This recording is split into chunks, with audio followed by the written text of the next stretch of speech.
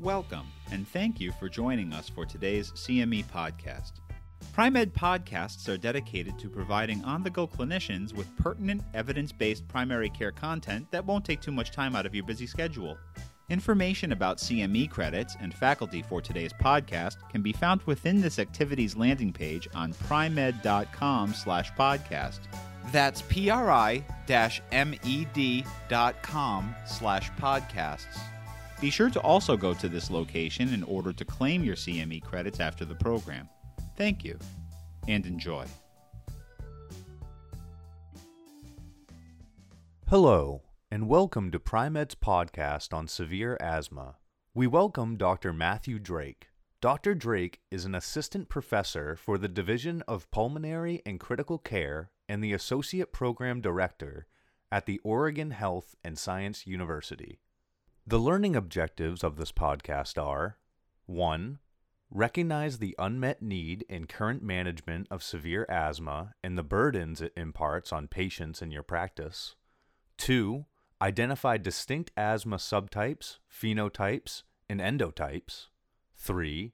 Identify patients with severe eosinophilic asthma through biomarkers and other measures of assessment. And 4. Select asthma pharmacology with regard to patient subtype, phenotype, or endotype. Before we get started, let me remind everyone that this podcast is supported by an independent educational grant from GlaxoSmithKline. For more information, please visit the activity page for this podcast on www.primed.com. Hi everyone, and thanks for joining me today. My name is Matt Drake. I'm a pulmonologist at Oregon Health and Science University in Portland, Oregon. And I'm going to be talking a little bit today about severe asthma and some really great questions that came up after the recent asthma session. So the first question that came up is, what is the definition of severe asthma, and why is it important to identify patients with it? Furthermore, how can primary care clinicians identify potential patients with severe asthma? So I'd start by saying that identifying severe asthma in the clinic really starts with an understanding of what difficult to treat asthma is, since severe asthma represents a subset of patients with difficult to treat asthma. A patient with difficult to treat asthma has uncontrolled symptoms and or frequent exacerbations despite being on GNS step 4 or 5 therapies. So as a reminder, those are patients who are on a medium or high dose inhaled corticosteroid with a second controller medication, and they may also be on maintenance oral corticosteroids.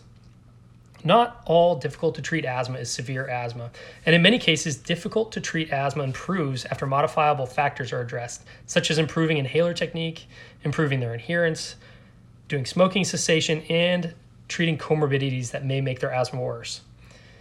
Patients can also be classified with difficult to treat asthma if they need step 4 or 5 therapies to maintain good asthma control and are unable to decrease their medications without worsening their asthma symptoms. So how does that relate to severe asthma? Well, severe asthmatics by definition have difficult to treat asthma, but they have uncontrolled symptoms despite good adherence to step 4 or 5 therapy, and they've also had all their modifiable risk factors addressed. Those patients meet criteria for severe asthma. And so why is it important to identify them in primary care? Well, foremost, severe asthmatics have increased risk of complications related to their asthma, things like hospitalizations, intubations, or even death. And ensuring that they're on appropriate treatment is really important for addressing this risk. One of those treatments may include biologic medications. These are monoclonal antibodies that have recently come on the market to treat severe asthmatics. And when considering managing these patients, it's really best to co-manage these patients between a primary care physician and a pulmonary consultant who can help guide some of the advanced decision-making regarding therapies. So our next question is, what is an asthma phenotype and an endotype, and how do they relate to severe asthma treatment? Well, phenotypes are used to group patients with common observable characteristics. And endotypes are an extension of this classification that groups patients with common underlying mechanisms. And from an asthma perspective, asthmatics are grouped into 2 broad phenotypes, known as type 2 high and type 2 low asthma. To distinguish between these 2 groups, we most commonly measure blood eosinophils and a fraction of exhaled nitric oxide. So if a patient has elevated blood eosinophils, greater than 150 cells per microliter, or a fraction of exhaled nitric oxide, also known as a FeNO, greater than 50 parts per billion, they meet criteria for type 2 high asthma. If these biomarkers are less than those thresholds, they meet criteria for type 2 low asthma. Patients with severe asthma can fit into either of these phenotypes. Now, differentiating these phenotypes becomes really important when deciding on whether to start biologic therapies.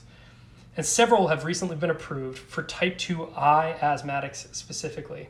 You may have heard of some of these drugs. They include mepolizumab, known as Nucala, reslizumab, also known as Sinclair, benralizumab, known as Fasenra, and dupilumab, known as Dupixent. There's also an older drug named omalizumab, or Xolair, that has been used since about 2005 to treat allergic asthma specifically, which is a subtype within the type 2 high asthma phenotype. All of these agents decrease exacerbation frequency by approximately 1/2, and they can also allow patients on oral steroids to reduce their dose or stop completely. Now, you might have noticed I hadn't mentioned anything about biologics for type 2 low asthma. Unfortunately, there are no currently approved biologic options for patients with type 2 low asthma, and hopefully that changes in the near future, as this remains a major unmet need in asthma. It really reinforces the point, though, that current biologics are very ineffective at treating type 2 low asthmatics, which reinforces the point of doing good phenotyping when deciding to start these advanced therapies. Now, the next question is, are there specific diagnostic tests that a primary care provider should order prior to referral to a pulmonologist for asthma? So I'd reiterate here that good asthma care really starts with ensuring patients are trained in inhaler use and are using these medications as prescribed. Patients should also have an asthma action plan, which empowers them to guide their care based on their symptoms. And then when you see them in clinic, you should routinely test asthma control using a validated questionnaire such as an asthma control test. Prior to referral to a specialist, you should also consider obtaining pulmonary function testing that includes pre- and post-bronchodilator spirometry and a diffusion capacity. Now, what tests are necessary before starting biologics for severe asthma? Well, as I mentioned before, measuring blood eosinophils and measuring a fraction of exhaled nitric oxide, of FeNO, are the two most common biomarkers used to identify type 2 high asthma. These are a must before starting biologics. I'd also recommend measuring an IgE level if you're testing blood eosinophils, because people with an elevated IgE may meet criteria for allergic asthma and might be considered for omalizumab. The next question is, what are the most common alternative diagnoses in difficult to control asthma, and how do you identify them? So this is a really tough question, in part because there's no gold standard test for confirming asthma, and because shortness of breath, which is so common in asthma, is also so frequently seen with other diseases. When considering asthma in your differential diagnosis, a good primary care workup will be sure to exclude other airway diseases like COPD by obtaining PFTs, as well as working up cardiac causes for chest tightness and dyspnea. Other less common diagnoses like bronchomalacia and vocal cord dysfunction, these can be harder to diagnose and would be an excellent reason to obtain pulmonary consultation to help with the workup. Our next question is, how do you determine which patients are candidates for biologic medications, and what are the indications for them, and how do you decide which biologics to use if a patient has both an elevated IgE and elevated eosinophils? So the first step when considering a patient for a biologic involves the basics. Confirm you have the correct diagnosis and ensure that they're taking their medications as prescribed. The next step involves determining their phenotype, and as I mentioned before, type 2 high asthma patients should have an elevated blood eosinophil count, greater than 150 cells per microliter, and or an elevated fraction of exhaled nitric oxide, of FeNO, greater than 50 parts per billion. If they meet these criteria, they're more likely to respond to currently available biologics.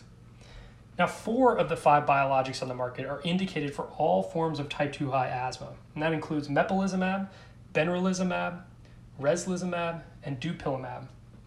The decision regarding which of these agents to use is largely based on insurance coverage and provider familiarity. It's worth noting that mepolizumab, benralizumab, and dupilumab can be given as subcutaneous injections and can be administered at home, while reslizumab requires an IV infusion in the clinic. Now, dupilumab is also indicated for atopic dermatitis, and so if a patient has asthma and atopic dermatitis, dupilumab may be the right option.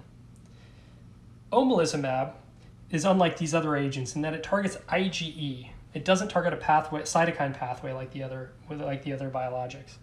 And so allergic asthmatics with an IgE level between 30 and 1300 in children, or in adults between 30 and 700, may be good candidates for omalizumab.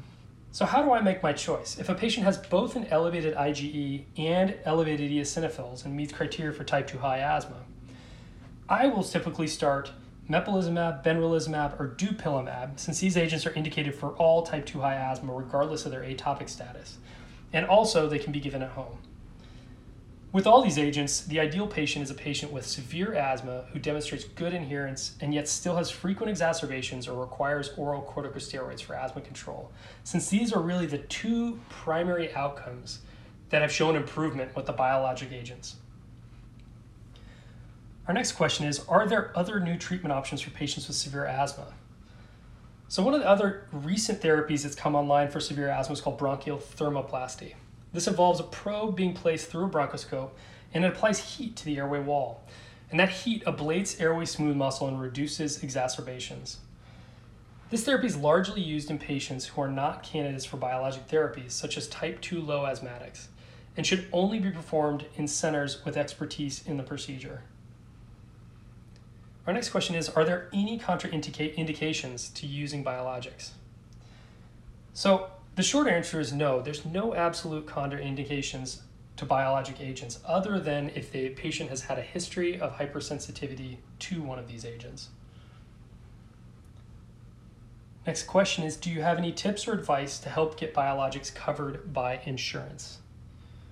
Well, really, there's no magic here. Given the cost of these agents, which can be upward of $30,000 a year or more, it's understandable that insurance companies often require additional information before covering biologic drugs. And as you know, there's no magic to dealing with insurance companies, but you can set yourself up for the best interaction by having a clear documentation of what tests were performed to confirm type 2 high asthma, what meds have been tried previously and failed, and how often a patient is having exacerbations. It's also important to note if a patient is taking oral corticosteroids continuously through the past year. Our last question, and it's COVID-19 related, is there anything special primary care clinicians should know or consider for their asthma patients in the time of COVID-19? For example, are there any risks to using inhaled steroids, and should primary care providers be doing in-office spirometry? Well, interestingly, while respiratory viruses are a common trigger for exacerbations, this does not appear to be the case for COVID. If anything, asthmatics appear to be less likely to be admitted with complications related to COVID, and we don't fully understand why this is. I'd also note that they're still learning a lot about how COVID affects asthmatics, and so some of this information may be subject to change as we know more. But more than anything, it's very important to stress to asthmatics that they should continue their medications during this time, since there's no evidence that inhalers or biologics increase your risk of acquiring COVID or having complications from it if you do get infected. Now, as to in-office spirometry, first and foremost, if you're performing spirometry, you really must ensure that your staff are adequately protected, and hopefully you're minimizing droplet formation from patients as well. If you're doing that correctly, in-office spirometry can occur. However, it's very, very important you make sure you have your safety protocols in place to keep everybody safe.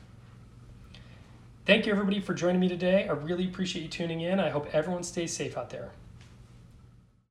To obtain your CME credit, please visit Pri-Med.com and complete a short post-assessment. If you listen to this podcast on another platform, please refer to the episode description, where there is a direct link to the activity page on Pri-Med.com for claiming CME credit. We thank you again for joining Pri-Med for today's podcast. Remember to claim your CME credits for the program on this activity's landing page on Pri-Med.com/podcast. That's PRI-MED.com/podcasts. Also be sure to check out all of our other podcasts and primary care activities on Pri-Med.com as well. See you next time.